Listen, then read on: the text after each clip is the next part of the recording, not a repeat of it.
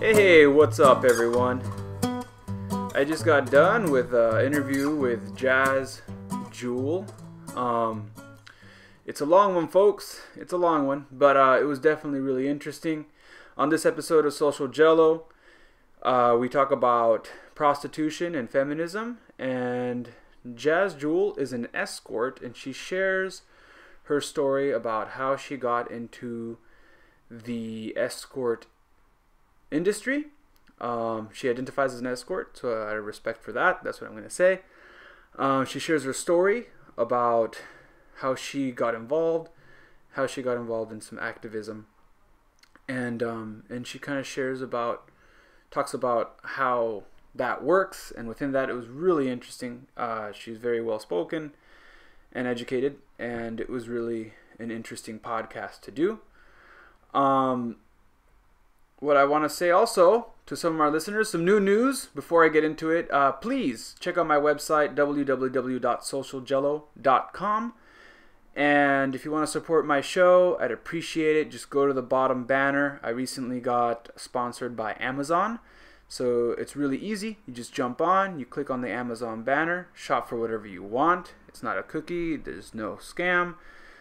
Just when you do that, it sends a few pennies. I'm in Japan, a few yen that way. So, without putting it off any further, here is Jazz Jewel.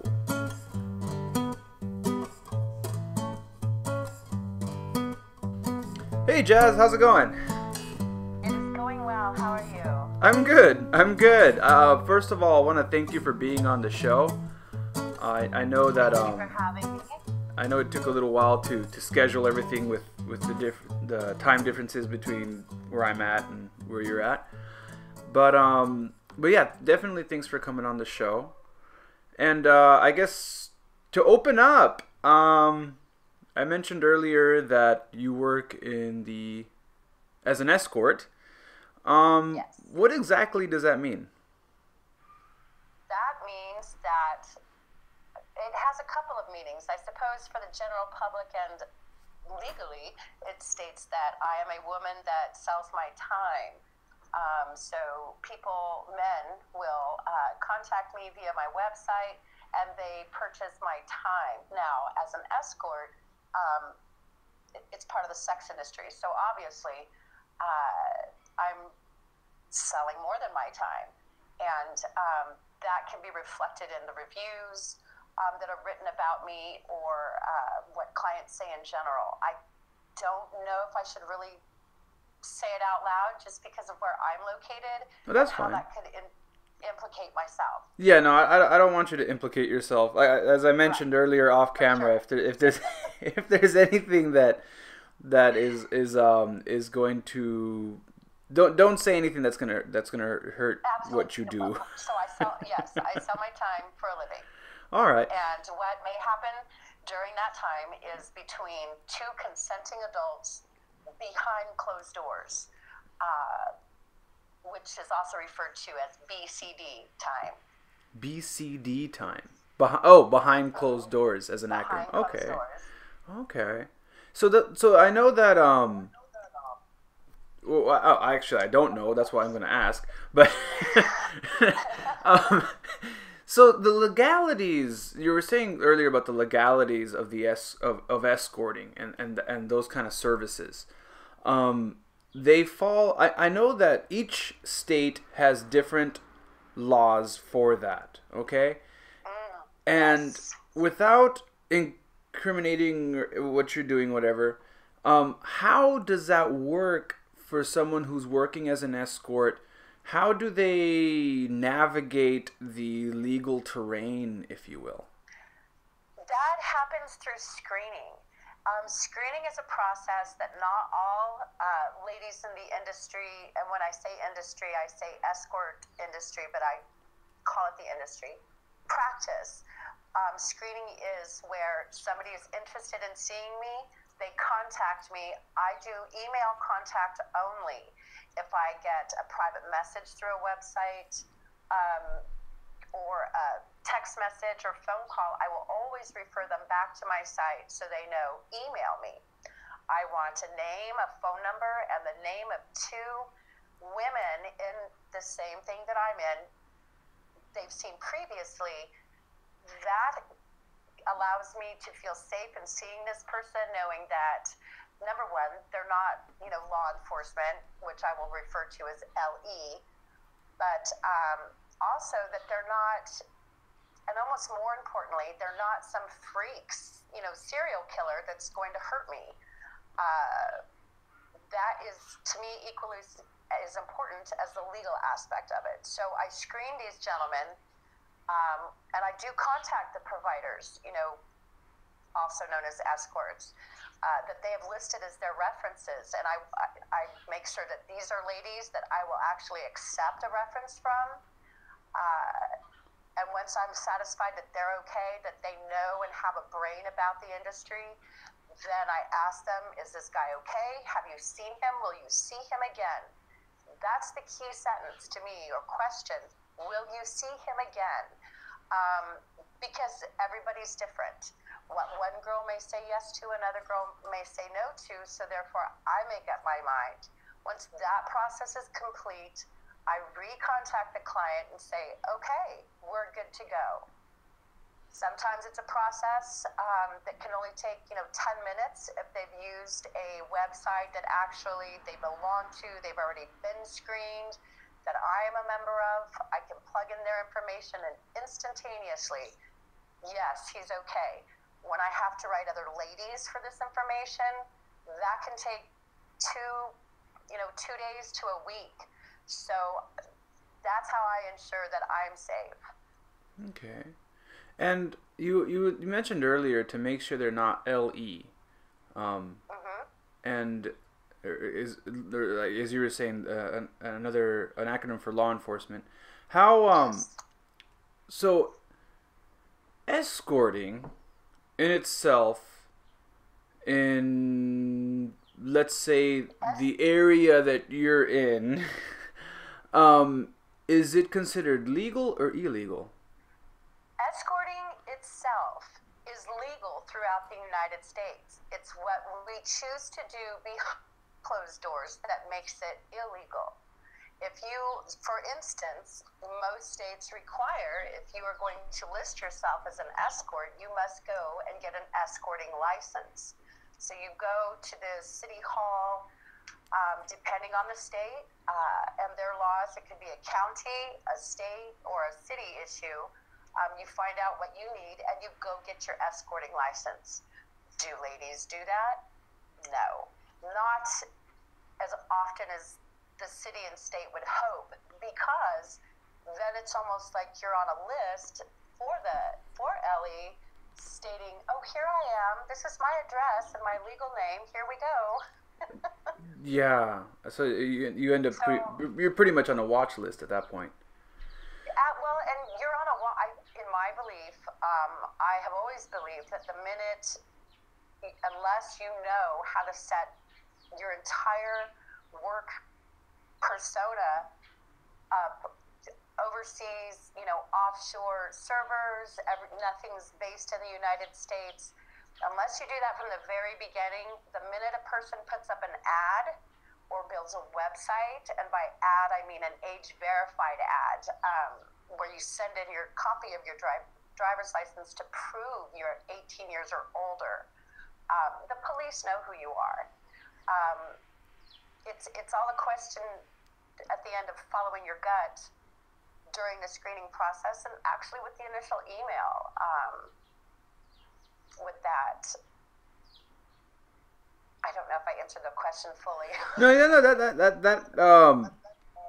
But each state and each county, for instance, Cook County, which is where Chicago, Illinois is located, it is a felony to be busted for prostitution there.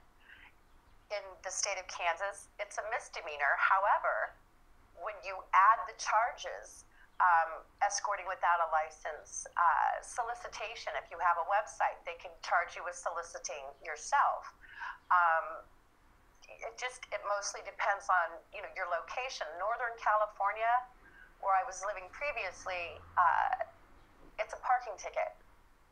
So it is different in each in each state, down to each county, whatever laws they choose. I have moved from a very liberal place to an extremely conservative state. So now my screening is a lot more tough, and I'm adamant. You will provide me this information, or I will not see you. All right. So it sounds like the legalities change from place to place depending on where you end up going.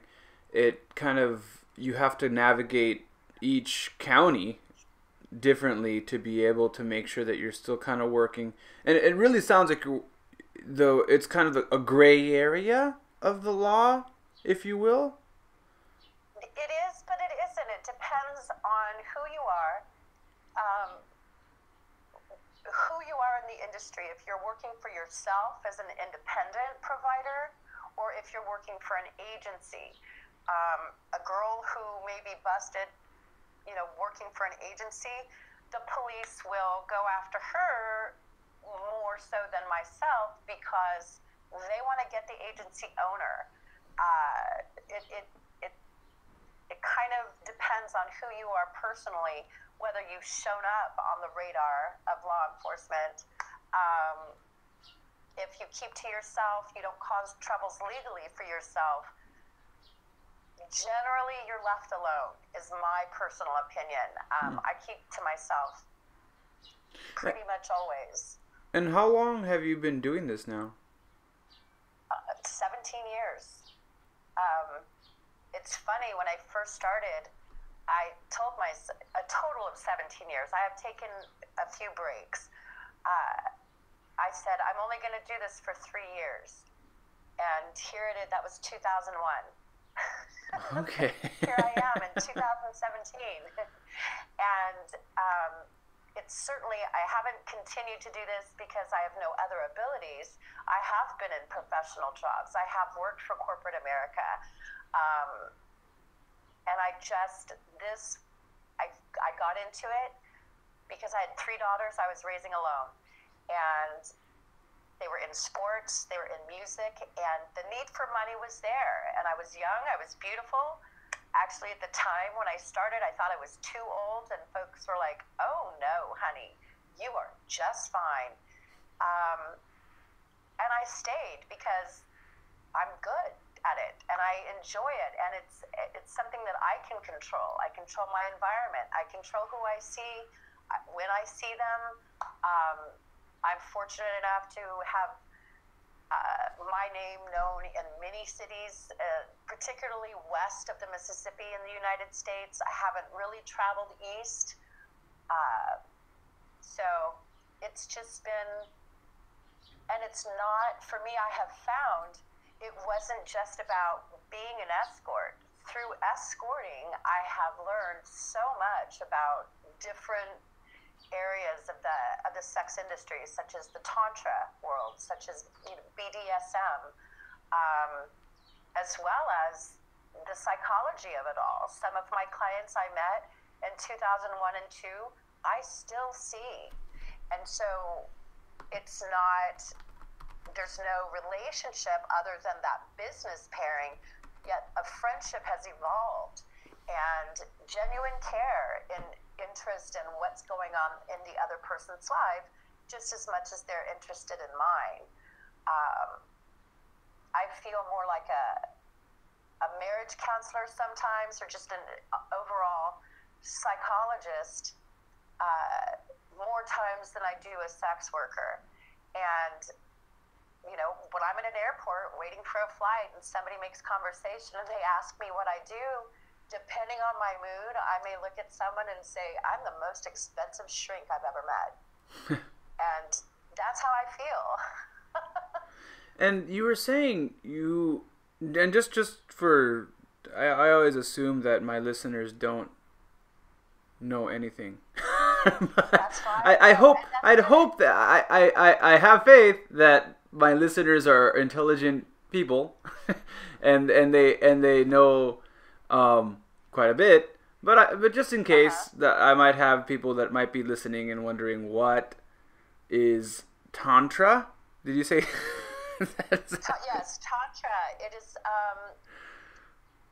Oh my goodness, that's a whole basket of worms and possibly another show. Okay, I guess Tantra is just not without if you don't want to dive into it, but just like maybe a quick Okay. Webster's dictionary definition of that. The jazzalicious That definition. sounds good. Basically, for me, Tantra is the act. It's, you know, slowing down, being in the moment, being able to fully concentrate. Meditation is a big part. Intimacy, you know, to me, Tantra is helping people reach intimacy. The focus is not on the act of sex itself, more on evolving spiritually and having being able to express yourself in the moment and be with an individual in the moment, slowing down from this crazy world we live in is imperative, I think, to I'm losing it. Oh, no, I think that's a good like that's good. I think I have an idea. Yeah, I was just trying to, because I mean some people are gonna listen to what you're saying and they're gonna wonder. You said I learned a lot about Tantra and BDSM. Now I do think BDSM became a little more popularized. I may have just made that word up. Nope, it's a But right word. 50 Shades of Grey.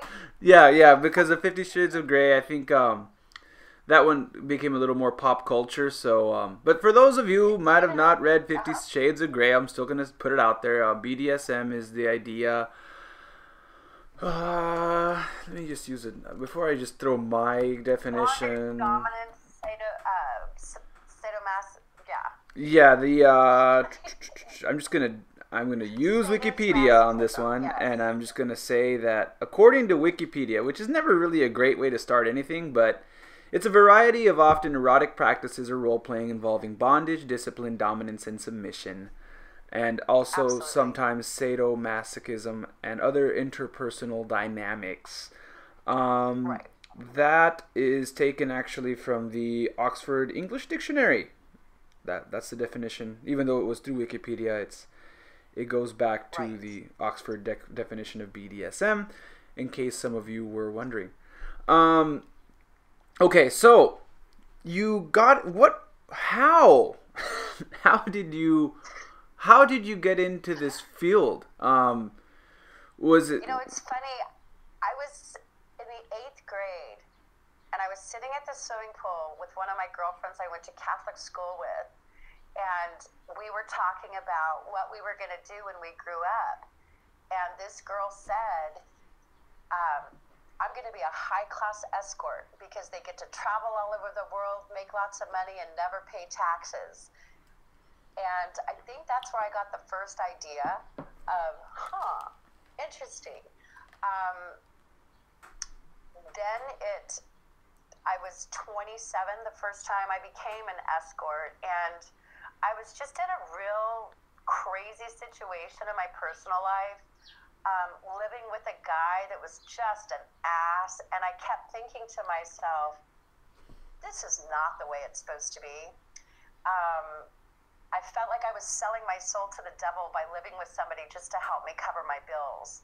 And I answered an ad in the back of a weekly newspaper called The Night Shift in Kansas City, and it said escorts needed 18 plus. And at the time, I was in my late 20s. I thought, I'm too old.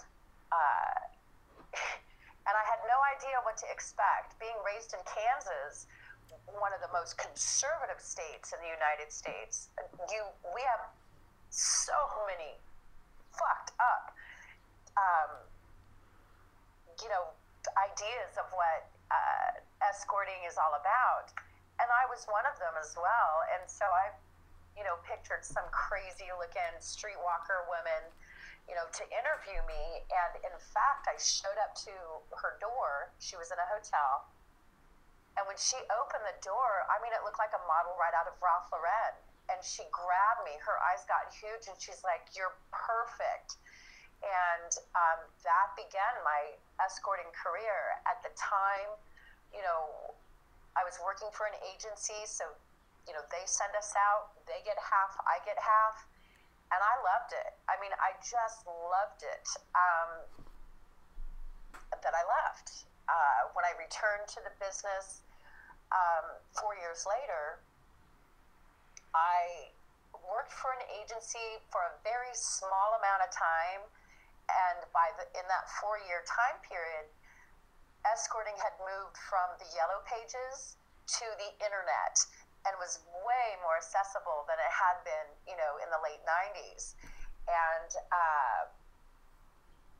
I became an independent, so I worked for myself. And at that point, that really changed things, because it's not just, you know, taking phone calls and going out and seeing everybody.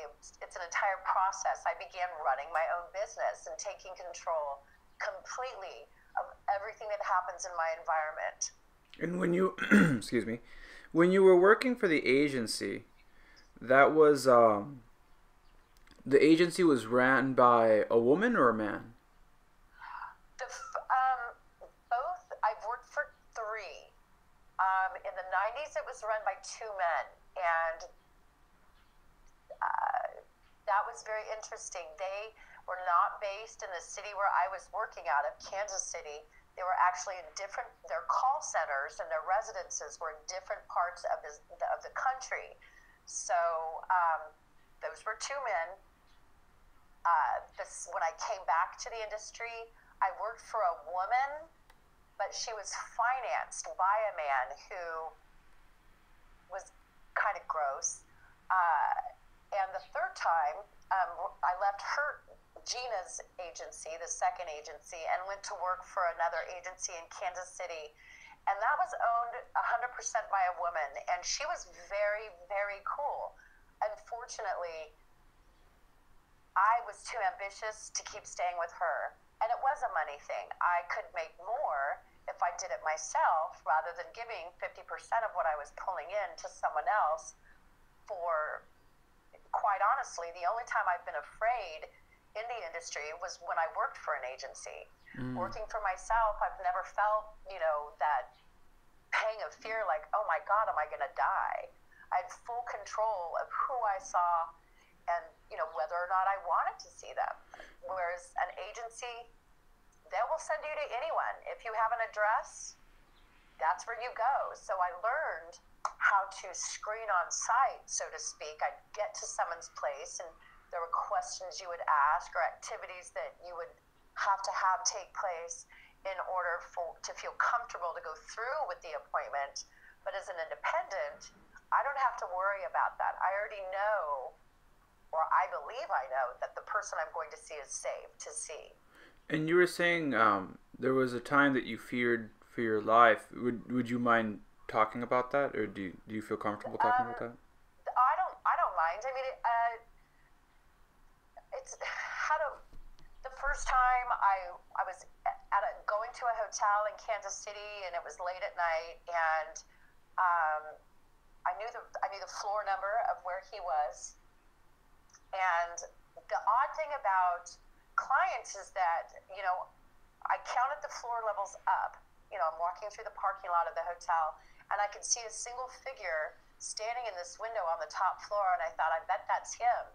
And it was. And I got into the room and began talking to this man who was, I could tell he was high, but not on wet. It wasn't weed. I mean, there's a huge difference.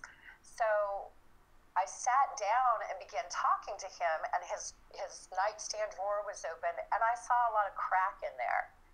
And yeah, I'm pretty easy-minded and open, but I don't like, if somebody's smoking crack, smoking meth, doing hardcore drugs like that, your chances of getting hurt are very high because they're unpredictable. So as I tried to make an excuse to leave, I told him I was going down to get my rig in the car because I just wanted to get out of the room. he started to panic and wouldn't let me leave. And I just had to reason with him to allow, try and prove to him that, no, I'm not a cop. Nobody's going to come up here and after you. You're just high, dude. I'd love to get high with you, but I have to go get my stuff in the car. And I went down to the car and I left. That's just one instance. Another instance was showing up to a place in an apartment complex, and the gentleman I was supposed to see had given the agency the wrong apartment number, which was directly above his, basically to see me walking up and determine whether or not he wanted to see me. But when I walked, I was leaving because obviously no one answered the door. He came out around the corner and he was like, hey. And at that time I was going by Jinx. And he's like, hey, Jinx, is that you? And I'm like, yes. And I walked into an apartment with no furniture. And so my question was, I wanted to walk through the entire place, and I could hear other people in the second bedroom, and it was their plan to attack and, rape, beat, rob, one of the three options, if not all, because I heard them. And so I ran outside and started, thank God he left the door open. So I ran outside and left. I've not been physically hurt, but I also know self-defense. And, having your wits about you is very important. And there's been other instances, but they're kind of along those same lines. I mean, with an agency in the past, it's not saying they're like this now, but in the past, you just never know who you were going to go see. That's scary. It can be, yes. It's different. It's definitely different. But I'd had such an interesting life before that that my instinct is pretty good. Yeah. And so you were saying you started, and you were saying you have, when you started, did you, you were saying were you a single mother when you started, or was that when you came back? I've been single since I got divorced in 1995. I'd been with my ex-husband for 8 years. Part of our divorce agreement was he was to not have any contact with myself or my children ever, and I would never ask him for child support. And I just had to get out of that relationship. He was not a nice guy. So 2 years after we divorced is when I became an escort. And if you don't mind me asking, you said he wasn't a nice guy. Was there domestic violence issues? He was violent. Oh yes, absolutely. He was. I was raised in a pretty affluent family, and I was very naive when I met this guy at 18 years old, and he was big into drugs and that whole world, and he was violent. He was an interesting character to be around. In hindsight, I'm glad that we were together because I do adore my children and grandchildren now, but it's he was not a nice guy. It sounds like it. So again, you were talking about how you were having you things were going relatively well, but at one point your family did discover what was happening, and yes, I guess how did that happen, and how did you handle that? There was an incident out of my hands, out of my control that occurred, and I was detained, and my parents needed to be called to see if somebody could look after my children for a while. It turned out that a while was just a mere 12 hours, but during that time, my parents were called in hopes that, they could come and collect my children, and unfortunately, that is how they found out. And from that point on, I had a biological father as well as the father that raised me and my mom. all communication stopped. Everything stopped. I was not as close to my family as most kids were anyway, but this definitely stopped all communication. I was then thought of as a pariah. How I dealt with it, well, like I had just said, I wasn't very close to my family, and being as young as I was in my mid-20s, I had the attitude of, well, fuck you anyway. It's my life, and if you don't like what I do, well, that's too bad. And that attitude, because of the ostracism, just kept, has kind of, was a big change for me, and kind of been, it's my life. I'll do whatever I want because as a woman and as an individual, I can. And if you don't like it, that's your problem, not mine. Yeah, fair enough. Yeah. So my parents, I told my parents that I left the industry in 2010, and I don't know whether they, and I did for some time. When I returned, I did not share my return with my folks. I don't know if they know or not. I'm sure they suspect, but they have a mutual respect for me as I do them. It's don't ask, don't tell. Because since that time in the late 90s, I have repaired relationships with my parents. We are close. And so I don't want them to know. It's none of their business. And I don't want them to think of me as a bad person because of what I do. Unfortunately, that generation, the baby boomers, even though we were getting into the 60s, as they were teenagers and graduating college, starting careers, they don't think highly of ladies like myself. They don't understand, I think. And so therefore they're going to go with whatever they were raised or how their views are. They think it's a bad thing. Yeah, well, I mean, to be fair, I mean, I think not just that generation, society as a whole.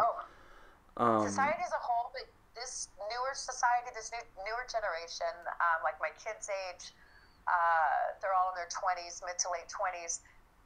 They really don't have the hang-ups and issues, and a lot of that just, in my belief, has to do with media and, kind of how reality television, as crazy as this sounds, has broadened the minds in some instances, but it's also made it more of a I don't. Well, I think right now They've made light of it, yeah. Yeah, I think right now it's a good. You're touching on some of the things that are the really controversial parts of what you do. I just sent you over an article. I messaged over an article. I don't know if you have your computer on you. But if you check the article I just sent, then we're looking at the same thing, and Okay, we can kind of. I had to let the cat back out. No, it's fine. He's a funny cat.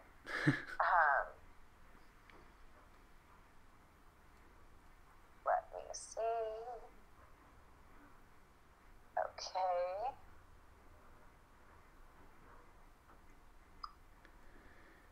And just while you're checking that out, so pretty much one of the things that I spent a lot of time in college studying. My background is in psychology. I think I mentioned that a few times. And one of the things that when I was in my undergrad, most of my stuff was done in race and racial relations for my research. But as a side, I don't know if I want to say it's a side project, but I felt as part of my work in social justice, I also got into learning about feminism and meeting other people that were advocates in different parts of the social justice paradigm, from LGBTQ issues to also women's issues. And this eventually led me to doing workshops. Actually, as I joined the Gender Equity Center, which used to be called the Women's Center, which was a center at my campus that mostly focused on feminism and women's issues. And as they kind of became more broad. I was one of the few guys that joined. So I was always, back then and still now, I was always very particular as to what I would say and how I would say it. Especially knowing what I know about privilege, male privilege, and specifically male privilege. I spent most of my time working within the paradigm of race as being Puerto Rican and a person of color. I'm always coming from a perspective of race in which I do not hold a lot of privilege as far as race is concerned. And I never really studied the aspects of feminism to understand my own privileges I had as a male. And at the end of the day, when I looked into it, I felt that, not to say that any one issue is larger than the other. They're all part of social justice, and they're not. I always say I've mentioned this before. I'm sure my listeners are sick of me saying this. It's not an oppression Olympics of who's more oppressed, as much as just being able to step out and be able to note privilege where it stands.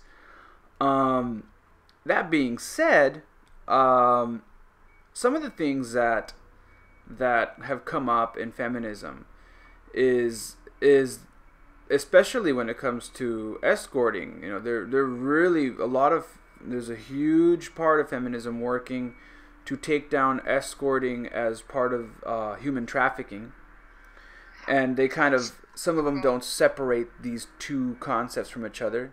Some feel that they should not be separated and that they should be all in one, and some feel that some people, yeah, exactly, yes, and then others feel that there should be these should be two different categories because you feel that it's consent, and that's why I wanted to talk to you about. What I'm about to say is coming from the Independent. It's an article in the Independent written by Julie Bindel.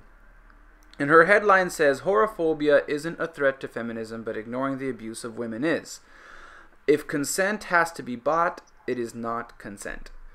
And that's a lie. Okay. Go ahead. And then, more? no. And then my question to you is, do you consider yourself a feminist? I don't really like that label. I agree that we should be paid equally as men, that, there's definitely a difference.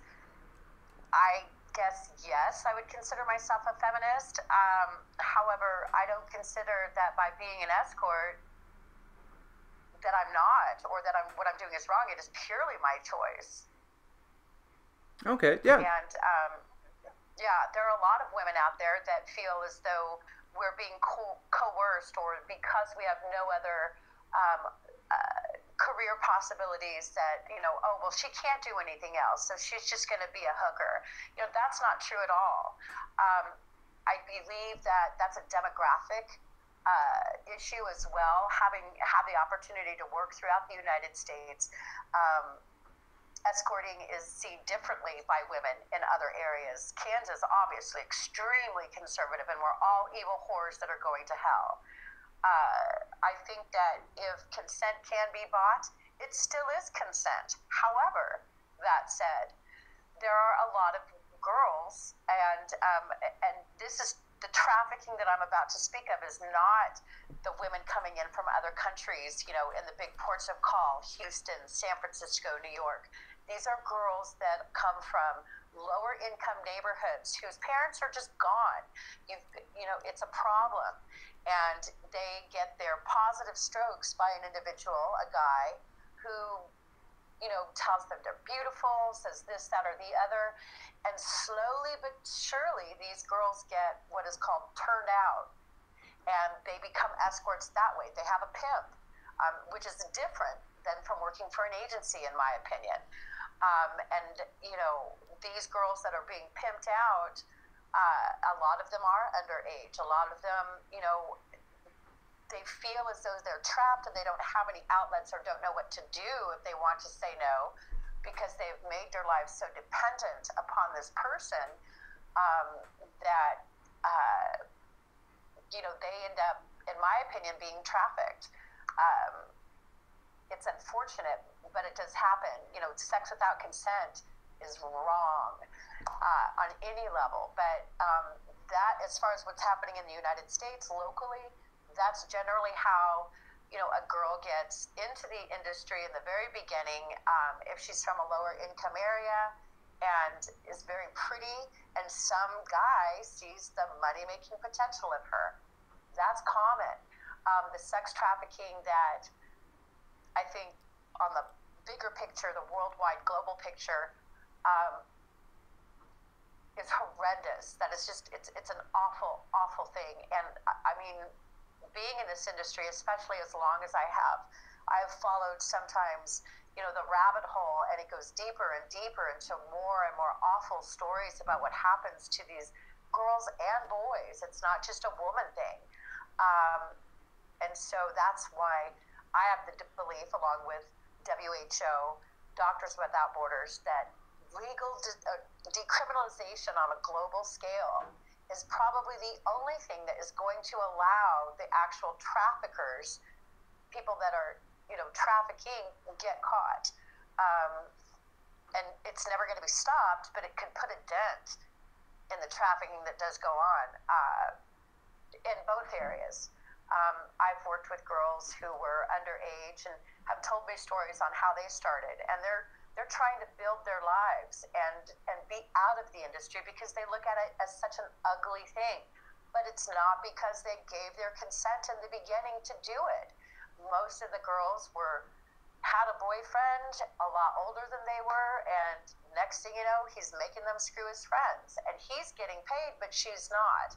And yet, all of a sudden, not only does she have that stigma of being in the industry, you know, by friends, family, whatever, but then also, like I said, she's tied herself to one individual that he becomes her controller. You know, globally, it's hard to speak about because it's just such a vast topic in itself. No, it is, and I think you're actually touching, and that's why I wanted to ask you. Did you when you were I didn't even ask earlier. You were saying you went to work, you got out of an abusive relationship. Did you ever go to pursue a degree in higher education? Oh my God, okay. Yes. I did. I went to college. And what did you study? Pardon me? Well, what did you study? What did you major in? English, Oh. ironically. But I did not go to college until I was 30. Okay. Because I was, you know, I got married at 18. I met my ex. I moved out of my parents' house pretty much 2 days after I turned 18. Met my ex-husband months later, married, you know, and didn't go to college. However, at one point I decided I had been working in corporate America in residential land development, and I asked my boss one day, why am I doing all of the same work that so-and-so is doing, but he makes $100,000 more than me, and I'm just your secretary when I'm doing all this work? And he kind of patted me on the head and said, honey, I wouldn't care if you had your degree in national forestry. You don't have a degree. I can't treat you like that. And I'm like, okay, so... What an asshole. Well, it was just unfortunate, but that was the viewpoint. And then I learned later, it probably, even if I had the degree, I would never have been paid the same amount as, you know, the other guys in the company, just because I was a woman. Yeah. And, you know, with this escorting, it was ironic because I had left the company I was working for, and 3 years later, he tracked me down. I had moved to Europe. I had come back. I was living in a totally different area, and this man tracked me down and asked me to come back to work for him. And I laughed, and I said, you know, so-and-so, I'm in college now, so I'm not interested in working for you. When I have my degree, maybe I'll call. And because it was such a, that just shocked me. Have I used my degree? A little. I mean, a little. I like to write. That's why I went. I mostly went to college for that piece of paper. I was the first woman in 3 generations, and that says a lot about my mom's side of the family to not go to college. And my mom's side of the family was shocked. I mean, my great-grandmother went to university. My grandmother, my mother, right after high school. So being the first, what they considered uneducated woman and a mother, oh my God, you would have thought I blew up the world. I mean, my family was shocked. So in order to people please, but also see what I could do to get ahead, I went to college. And then my last year of college, I was like, fuck this. It's time to go back to work again. It's something I enjoy. I mean, I worked my way through college as a custom jeweler, which is something I love. But just because I'm working with thousands of dollars with the gemstones and gold, silver, platinum, doesn't mean that I'm making thousands of dollars. Yeah. And at the end of it all, I still had 3 girls to support that I wanted to not get into the street scene, the hood scene. I wanted them to have the opportunities that I had as a child. My parents had some money, so I went to private school and I did a lot of extracurricular activities. I wanted to offer my children the opportunity to have as much extracurricular activities. If they wanted to do it, try it. Broaden your horizons. And then came the travel. I mean, I took my kids all over the country, and it was awesome. It was awesome. I mean, it truly was. So earlier I kind of laughed when you said you were an English major, and I didn't laugh to be an asshole. It's just coincidental because I'm an ESL teacher. That's my day job. I teach. I looked into that, honestly. I really would have done that wholeheartedly if I could have taken my kids with me. Well, to be honest, I couldn't stand English in college, and that's why I'm not an English major. I love English. Yeah. It was too much for me. So that I was more interested in psychology, and that's why Right. when I did the research and I found out that I could have a degree. I can have a degree from any native English-speaking country to be able to teach ESL overseas, specifically Japan. I felt, why am I going to torture myself studying something that I'm not interested in? So I studied psychology instead. And then later, when I entered the field, learned everything I needed to know to teach English. But that's why I laughed. I just wanted to mention that because people might be listening like, what an asshole. Like, he just laughed at her major, right? So it wasn't like I was laughing at you. I was kind of reflecting on my own personal thing. I totally get it. I kind of figured it along those lines, but I get it. I totally get it.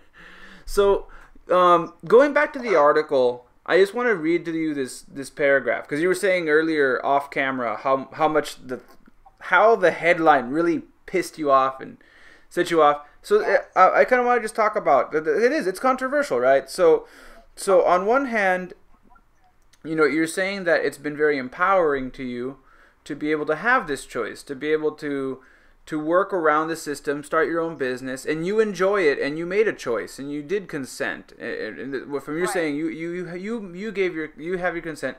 In your personal experience, you come from an affluent family, and you also made a distinction earlier when you were talking about the differences between human trafficking and escort services, working for valid agencies as opposed to being forced into the trade. And you've met women who were forced into that type of work. And you come from a stance saying that if it was legal, that this wouldn't be an issue. Like if it was something that was legal. Wait. But there is a very distinct term.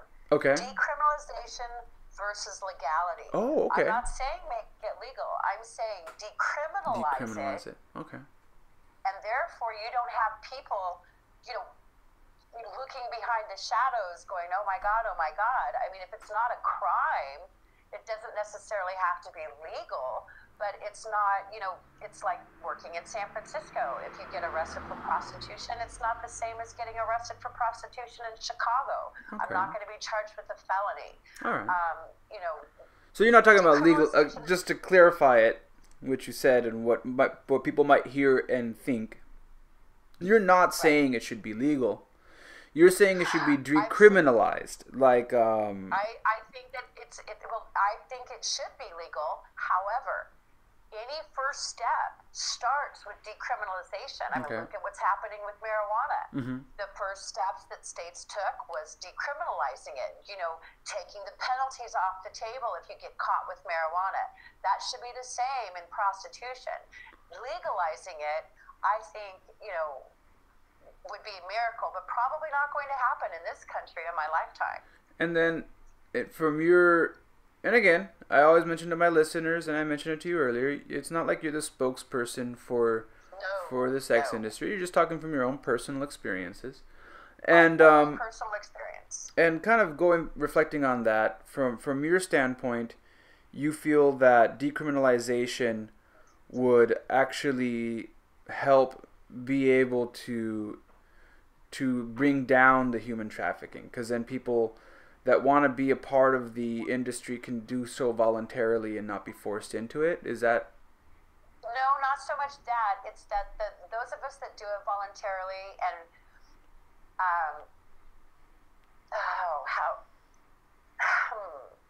those of us that do it voluntarily, that give our consent to do it, can keep on happily on our own way. Girls that aren't, if it's decriminalized,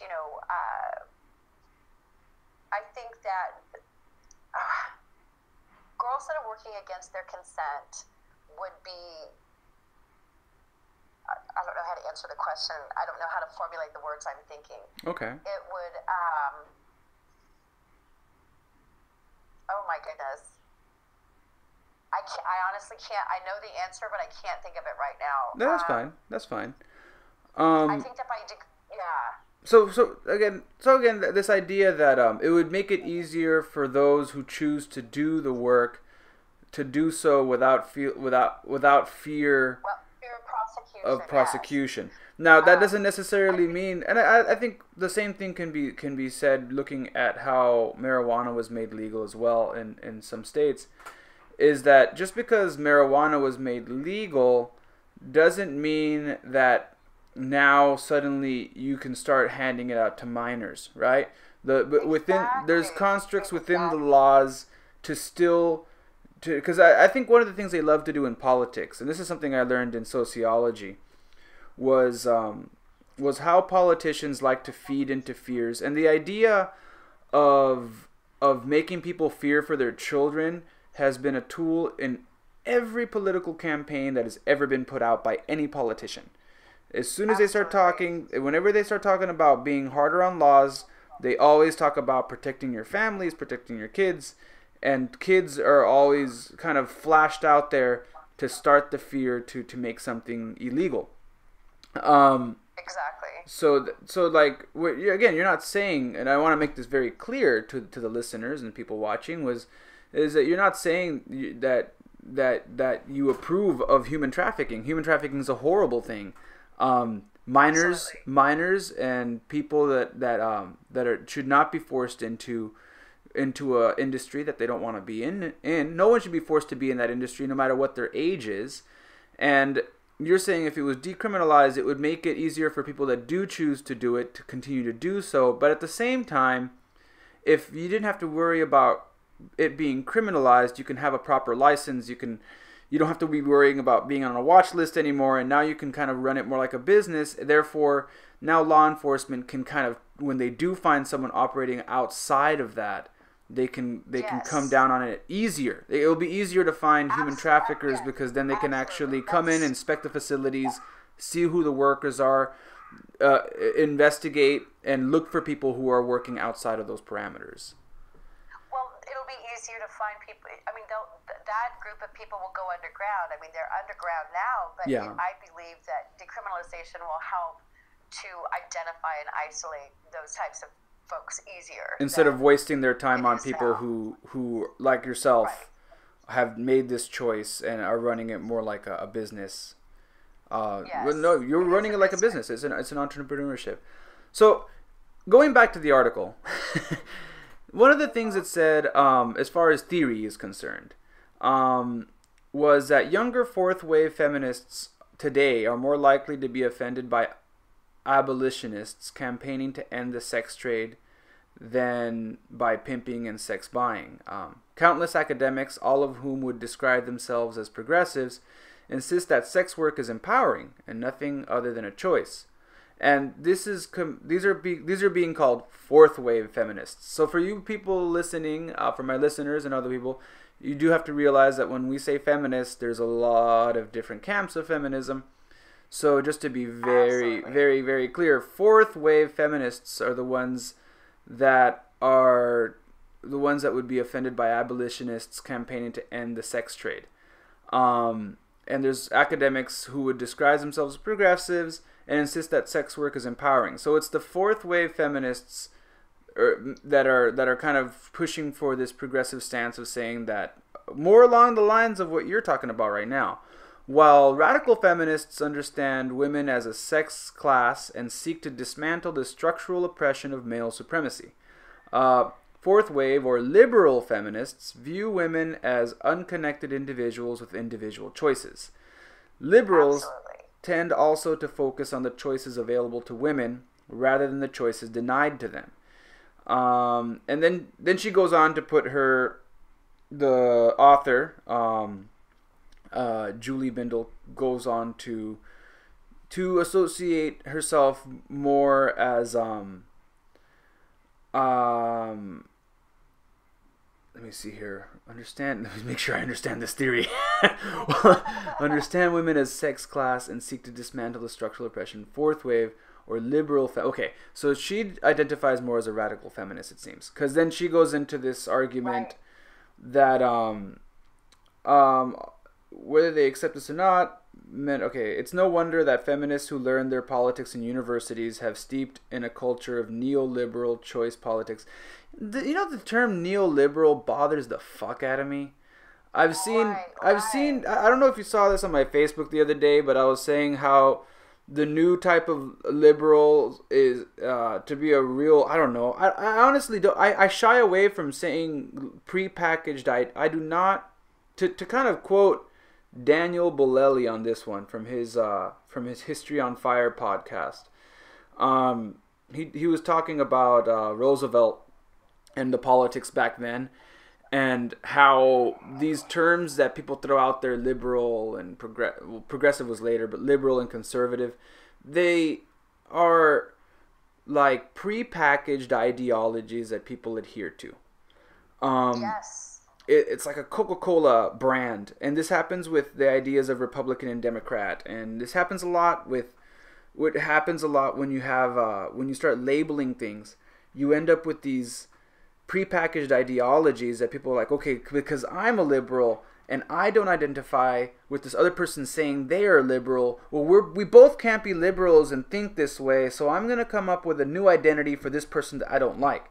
And I've seen people being called neoliberal. I've seen Green Party members being called neoliberals. I've seen Green Party members calling Democrats neoliberals. I've seen Bernie advocates calling Hillary supporters neoliberal. I've seen Hillary supporters calling Bernie supporters neoliberal. Right.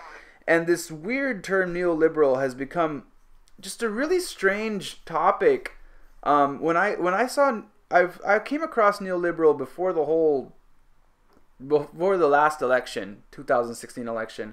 I came across that term in a sociology book talking about racism and how is it this was written by a sociologist named Eduardo Bonilla Silva, and he talked about how he writes in his book Racism Without Racists, how is it, like, his inquiry was colorblind racism without racists was the name of the book, if you want to check it out on Amazon.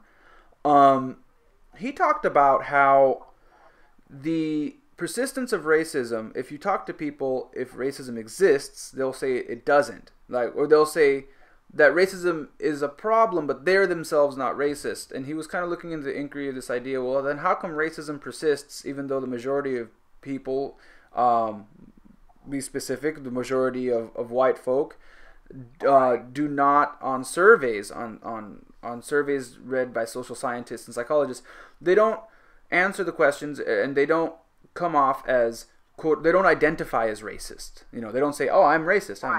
And the ones that do are kind of like your Archie Bunkers, your 10%ers of that are Right. part of those right wing like Nazi groups and white supremacist groups. Those are the racists. But the rest of the people, like you and me, they're not really racist, but they adhere to white supremacist ideology, but they're not racist. And then in his book he referred to these kind of people as neoliberal. Now, Okay. but that was back then. That's the first time I came across it. So now when I see people like this person calling people neoliberals because of choice politics and identity politics, which is interesting that she's talking about identity politics, because within that there's identity politics happening in this write-up. So Right. again, if it was easy, I wouldn't be able to do a podcast on it. Exactly. So yeah, there's definitely open hostility. According to the article, there's open hostility from pro-prostitution academics to those scholars who deviate from the pro-prostitution line. Those academics advocating on behalf of the sex trade are hardly harmless, ineffectual individuals in ivory towers publishing papers nobody reads. Rather, they are powerful activists using their academic positions and credentials to exert influence on prostitution policy as members of national and international research bodies. It is concerning that research deferring to sex trade ideology and not academically sound evidence often ends up informing this discussion with detrimental consequences for for women and girls, albeit positive consequences for those profiting from this regime of violence, quote unquote. What a crazy Julie sentence. A regime of violence. I mean, yes, violence does occur, but this is a choice. I mean, this was a sober choice I made. I mean, this was something that I decided to do for myself and my family. And because I made that choice, I believe I told you earlier off camera that, growing up, I didn't have a voice. I lived in a very controlling household. Do this, do that. You must go to school. You must participate in these, activities like Girl Scouts and, church and crap like that. That's what you're supposed to do. And I went along with it when I was married because I picked a guy that was so unlike my family, and there he was, extremely violent, and I didn't have a voice then. When we divorced in '95, I started finding my voice, but for the first time in my life, I was free, so to speak. I was responsible for my own self. By becoming Jazz, then I was empowered. I mean, I had to become empowered because I had to set boundaries. Yes, you can do that. No, you can't do that. I had to ensure that an hour is an hour. 90 minutes is 90 minutes. There's no deviation from time. And it's through the sex industry that I found my voice. And, because of the empowerment that occurs when you're running your own business, because it's not just about putting up an ad saying, oh, hey, I'm here, come see me. You've got a website. I design my own website. I write my own ads. I do all of my own marketing. I mean, it's not an easy task. You've got photo shoots to worry about. You have to maintain your appearance and your performance. And that's all. And I run it all myself. It's completely up to me. Nobody does it for me. And I'm not the only one. Leaving Kansas in 2005 and moving to Phoenix and meeting other women in the industry who were proud of and told people, yes, I'm a prostitute. Yes, this is what I do for a living. Amazed me, shocked me, but it also empowered me even more. And as time went on, and then when I moved to Northern California, I tried to get involved towards decriminalization, towards helping girls that don't have a voice find their voice, trying to discover avenues for women that were involved in this industry that didn't want to be, on how to get out and how to become a productive person of society without having that scarlet letter. Oh my God, she was a hooker. I mean, it's quite incredible. This article, to me, it doesn't sound feminist at all. It sounds like a bitchy woman who probably just doesn't know, is not in touch with her own sexuality, and has thrown this together to just to seem better than those of us that actually choose this. Well, to be, again, I'm not, and going to my listeners, so as a man, I'm always very reserved. I've always been reserved when I'm talking about feminist issues, because even when this came up when I was advocating for feminism on campus, I was asked, do I identify as a feminist?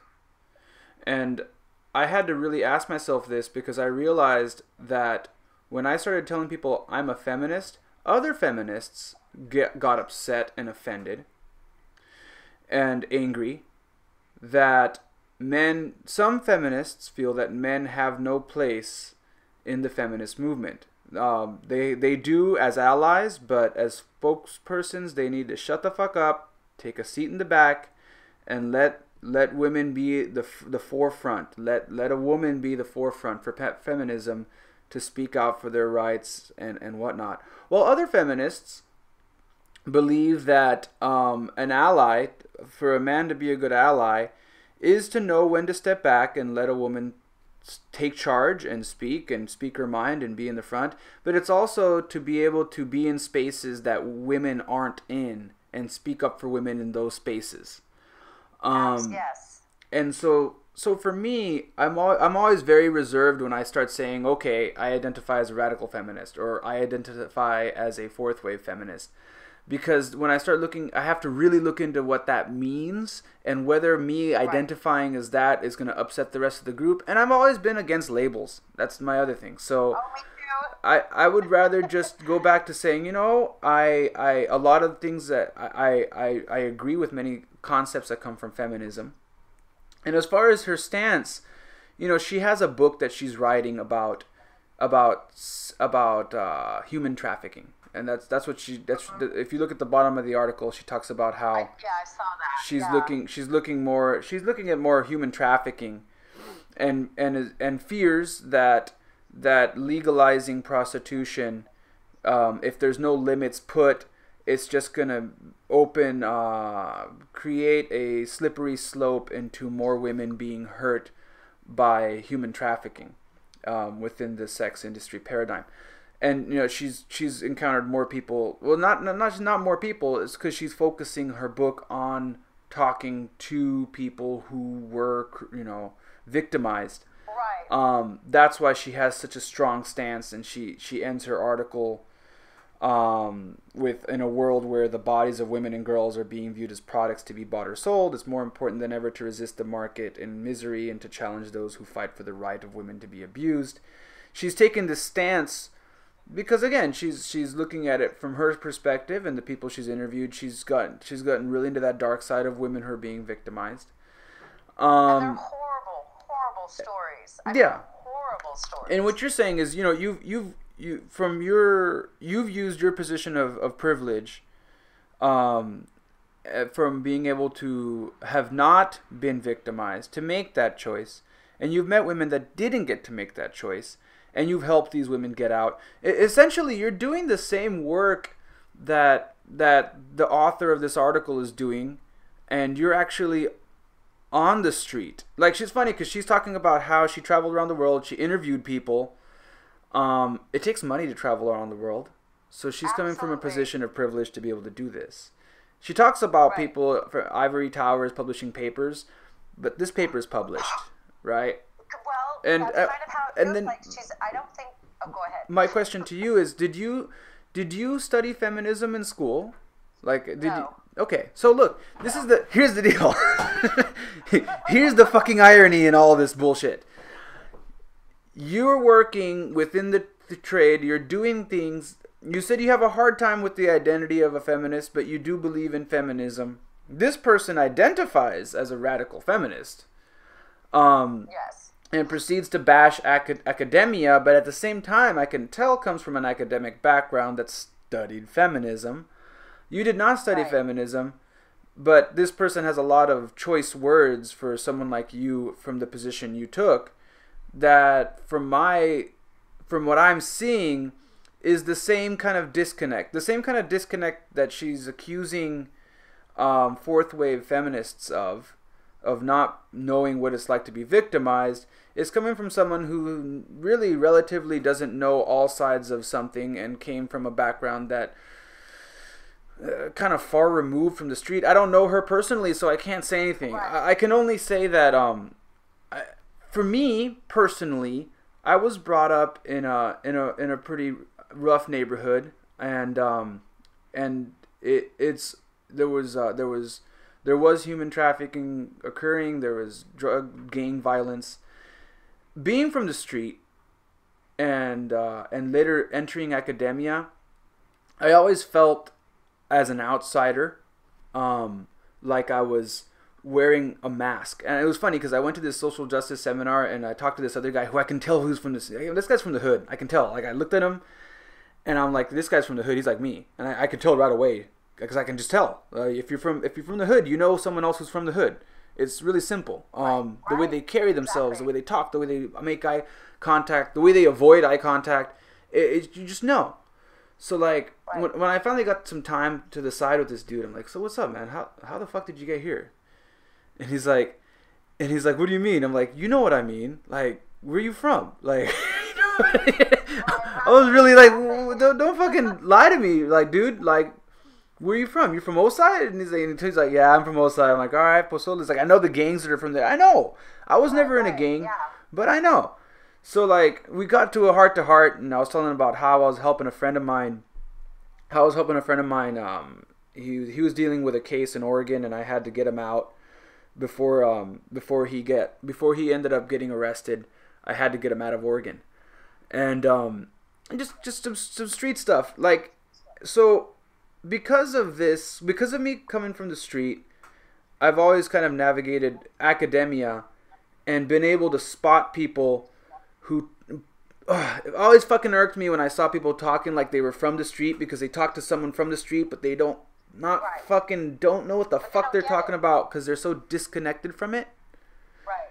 And to hear them talk about an ivory tower, not realizing they're in an ivory tower while talking about the ivory tower, has always pissed me off. I can openly admit I'm in a fucking ivory tower. I wasn't always in an ivory tower, but I am in one now. I mean, I'm far, far, far removed from the U.S. And my start was on the streets, but now I'm in a very comfortable position in my life, and I can openly admit that. I'm not trying to gain any street credit, and I'm not taking away street credit from what it's at. But from what you're talking about, you know, you didn't study feminism. You lived it, and that's where your perspective is coming from.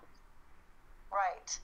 And, you know, going back to the author, I did just a quick and easy kind of look up of who she is. She's coming from an academic standpoint, as you said, but she mostly has worked with the victims. I mean, one of her largest advocacies is for women that have suffered domestic abuse and who killed their partners because of the abuse they suffered. So she's looking at it from a very, I don't want to say negative, but very different point of view. Yeah, different point of view. She's coming from the other side of the perspective, right? Yes, I think that if she had a more broad mind and had interviewed an equal amount of ladies that were, that have made the choice to do this, which, you know, she's worked pretty much exclusively in Europe, not so much here in the United States. I'm sure she has seen a lot of the trafficking, you know, the seedy side of it, talking to the victims, and I can somewhat understand her views on it, but it's not all or nothing. I mean, no industry is, and the sex industry definitely is not. It's not all or nothing. You know, there's pretty much 99% of the women I've met in this industry have done this and entered into this by choice.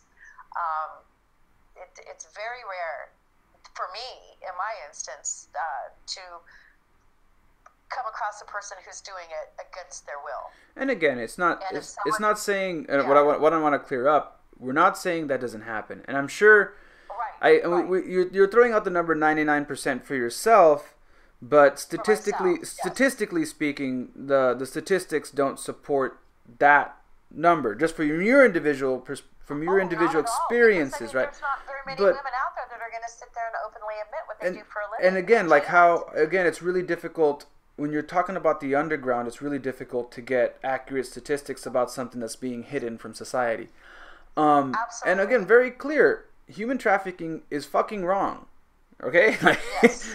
If there's anything you can walk away from this conversation, if you're throwing objects at the computer screen right now, or you're tearing your headphones off your head because you're pissed off thinking that we're advocating for human trafficking.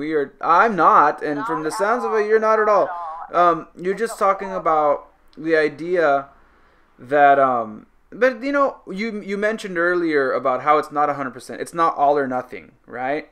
But the problem with that is that doesn't sell a book. Well, you're exactly right. I mean, I've been told for years to write a book. And of course, when I sit down to write a book, or sit down to, like I told you, I was approached by people in Los Angeles about doing a TV show when I left the industry and moved up to Northern California in 2010.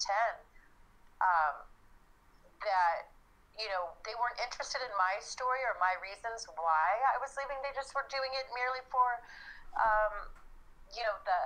the money that could possibly have, come about from such things. I mean, there's a lot of people that have a vast misunderstanding.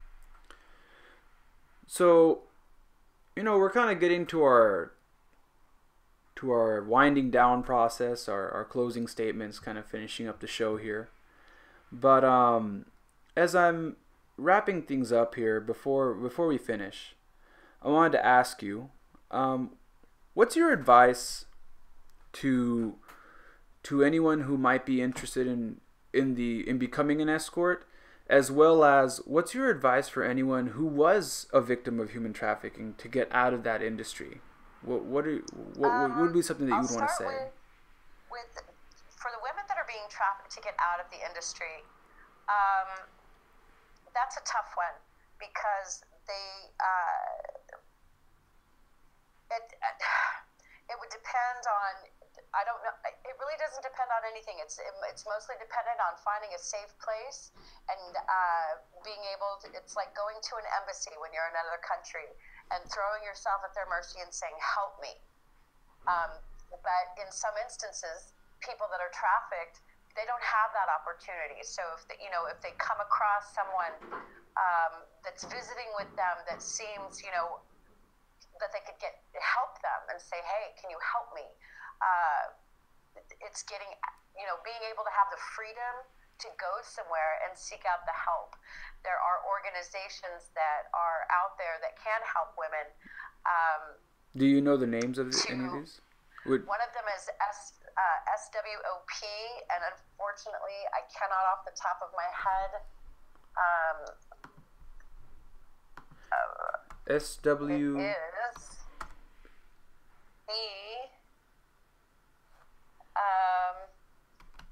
I will have to find the meaning for you. It's a sex workers organization that helps women who are being trafficked.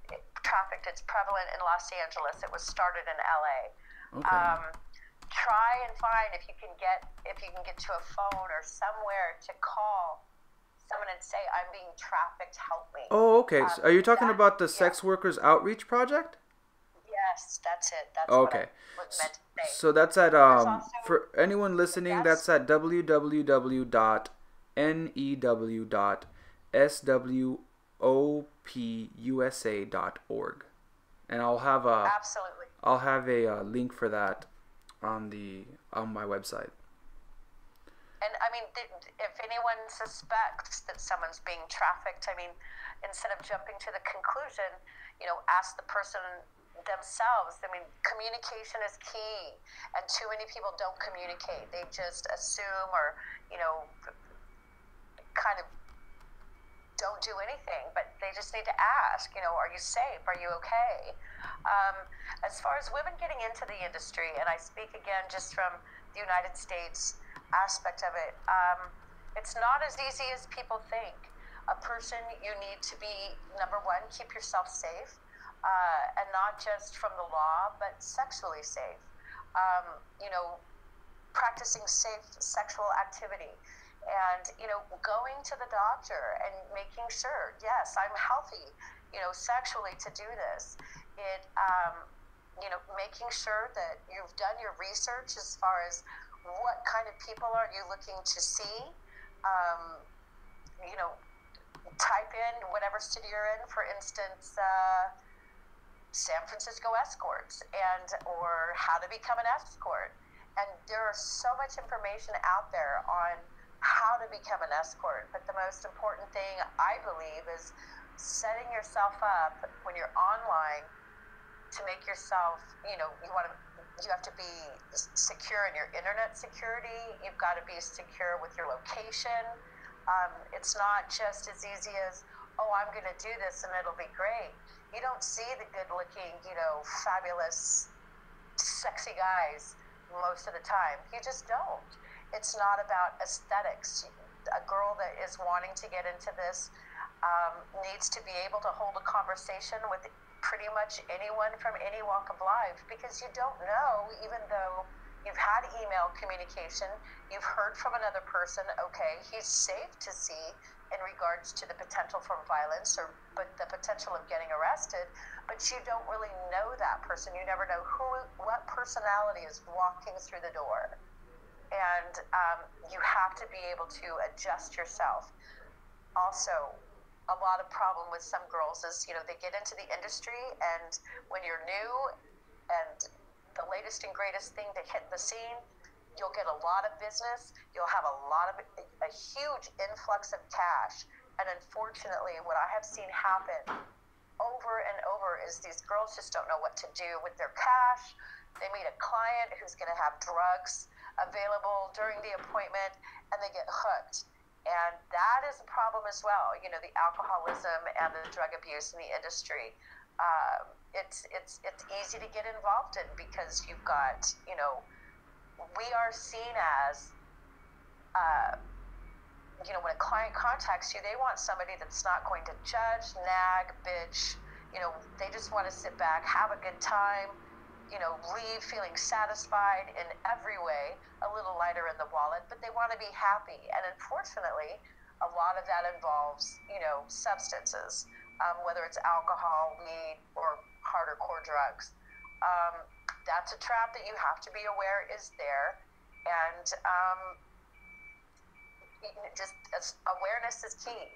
Awareness is the most important thing in my mind that any person can do if they're even thinking about getting into the industry, because it's not like the HBO shows or the Client List or all of these television shows that are skewed to make it look so glamorous. It's not as glamorous as one would think. It's a lot of work. For every client I see that has used provider references, meaning they didn't go through a company that screens them for me, so it takes 5 minutes for me to find out if they're okay to see or not, I spend 2 hours on average getting a person cleared. That's before I even set the appointment. That's, after the communication, the initial communication. You go back and forth sometimes to get all the information you need just to get them screened, just to write another girl to say, hey, have you seen this guy? It's a huge amount of time that you commit yourself to. And it's not just about your online presence. It's about branding. It's, marketing, keeping yourself healthy. I'm very fortunate to be as old as I am, and I look young just because I follow a healthy diet. I drink a ton of water. Is that to say I'm not the party girl? Well, I have been in the past, but I'm also kind of left that behind also. So there's a lot more involved than just, oh, I'm a pretty girl and I like to do this or that or the other. With men, it's a business. It is truly a business. Just in my region, the demographic region of the Midwest, I'm on 63 websites. And I have to go out at times and I have to find myself, because a lot of websites will start up and they'll take my information from other sites to build their content. And at that point, they can say or use my ad in whatever way they want. So I have to go claim them. And then I choose whether or not I want to keep that ad up, or if I'd say, you know what, I don't want to be a part of this site. Quit using my information. But you have to find those sites and tell them that yourself. And then of course there's the outing that can occur. If a woman is not, or a man is not prepared to deal with the consequences of their actions by becoming a part of the sex industry, they probably shouldn't do it, because if your family is in any way opposed to that industry, it's crippling and it's very hard. I mean, I feel like for at least 10, 15 years, I just was in a complete defensive mode constantly, not just with friends or not just with family, but also with friends, because they don't understand. I really am a shrink. You get someone naked and happy and satisfied, it's amazing what they open up and tell you. I've heard deep, dark secrets and, things that I just am like, wow, okay. But impartiality is important as well. You truly cannot be a person who will sit in judgment of your clients when you're doing what you do. You really need to be as open-minded as possible, but also, on that note, stick to your boundaries. No means no, whether you are in this by consent or not. I mean, no means no. And if I tell someone no and they choose to pursue what they want to pursue, you can bet, boy, they see a mighty pissed off woman, I'll get straight on their ass real quick. No. But it's a lot more than just showing up and being pretty and getting on your knees. It's a lot more than that. And it can be mentally exhausting as well. In 2010, I walked away completely. I just couldn't deal with being a provider anymore. I was sick and tired of feeling like it had become very routine. Working with other women can be very, very taxing, because you have these women and you feel, oh my God, these girls are great. They're my friends. We're a beautiful group. And you don't realize until they burn you that, yes, we're friends, but we're also competition at the end of the day. So it can be very isolating. Being in the industry as long as I've been, through the years, and especially dealing with stalkers and men who just cannot fathom that I'm not in love with them because they're having such an explosive body experience. In their mind, they think, oh my God, she made this happen to me, so she must love me. And if I convince her, she'll come be with me and me only.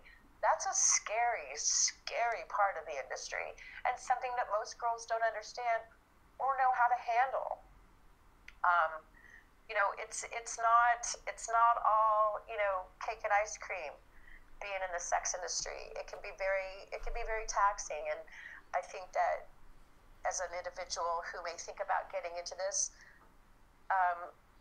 practicing things such as meditation, yoga, being away from technology, shutting down your computer, not having your business connected to your mobile phone, so every 5 minutes your phone isn't going off with, you've got a new email, you've got, somebody liked this, or somebody responded on your website or responded to a thread. It can be overwhelming, and it can get too much. When I came back to the industry, I started tentatively and then made a decision to go in, full force ahead again, and put my effort into making jazz as, positive, and marketing myself in a way so that people know what they're getting. Marketing is very important. You have to know who it is you want to be your clients. And that's why my website is a little more unusual than other providers, because my personality, I feel, especially in my question and answer, page comes through. You're not getting the saccharine, oh, hi, my name is Jazz, and I am an eclectic bundle of energy that la la la la. That's not me. I'm like, this is me. This is who I am. I had friends while I was, testing my site tell me, my God, I feel like I can hear your voice giving me these answers. So, that's important too. You want to set yourself apart, but, you also want to have community around you. You need the community to help keep you safe. And it's a very interesting world. If I had the opportunity to go back to, 1996, 97, when I very first got into it, abso-fucking-lutely. It's, it's a balance, and I finally found the balance. And it wasn't just something that needed to happen as Jazz. It needed to happen in my personal self as well. I mean, I did all of this while raising 3 daughters, and they did not know until they were older. I mean, like, late teens, and it was my oldest daughter that came to me and just straight out asked, "Are you an escort?" Well, I'm also a parent that believed in age-appropriate honesty, so I said yes. I told her the truth. And because of my openness, my children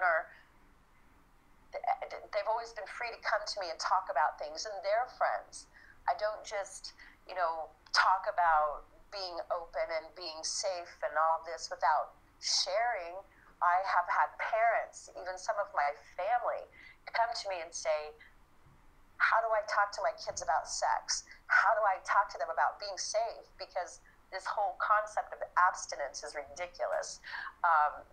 And, when someone comes along and their 14-year-old child is pregnant and they don't know what to do, it's like, well, you need to teach your kids about this also. I mean, so, I don't know. That's probably a very long answer. That's seriously considering being an escort, they need to do as much research as possible, and more importantly, in my mind, make sure that you're mentally ready. Make sure you know what your boundaries are, what you will put up with and what you won't, and stick to it. I mean, always stick to your boundaries, because that's what keeps you safe. And never, ever take an appointment out of desperation or greed, because that's when you mess up, make mistakes, and you could get with the wrong client, or you get busted by LE. All right. Well, I want to thank you very much for being on the show. You're welcome. Thanks for having me. As a final note, again, this episode was about kind of looking at the concepts of prostitution and feminism, as well as the sex industry, the escort industry, and the different paradigms between that. Again, this is I'm trying to be as objective as possible and just present the information for what it is. Of course, I have my personal opinions on the matter, but I'm trying to stay away from my personal perspective on it and just kind of share a perspective that is different. And I really want to thank you for sharing your perspective with my listeners and people out there who never, I had no idea about it, and that's why I approached you in the first place. And I just want to thank you for being so honest and expressing how you feel about it. Well, you're welcome. That's something I'm absolutely known for, is my brute honesty. It gets me in trouble sometimes. Well, don't ever lose it. You got something good there. All right, everyone. Well, I'll catch you all later. Thank you for checking out Social Jello with Angelo. As always, 2 episodes. I try to do 2 a month and try to get them out there. Have a good one and have a great week. Peace.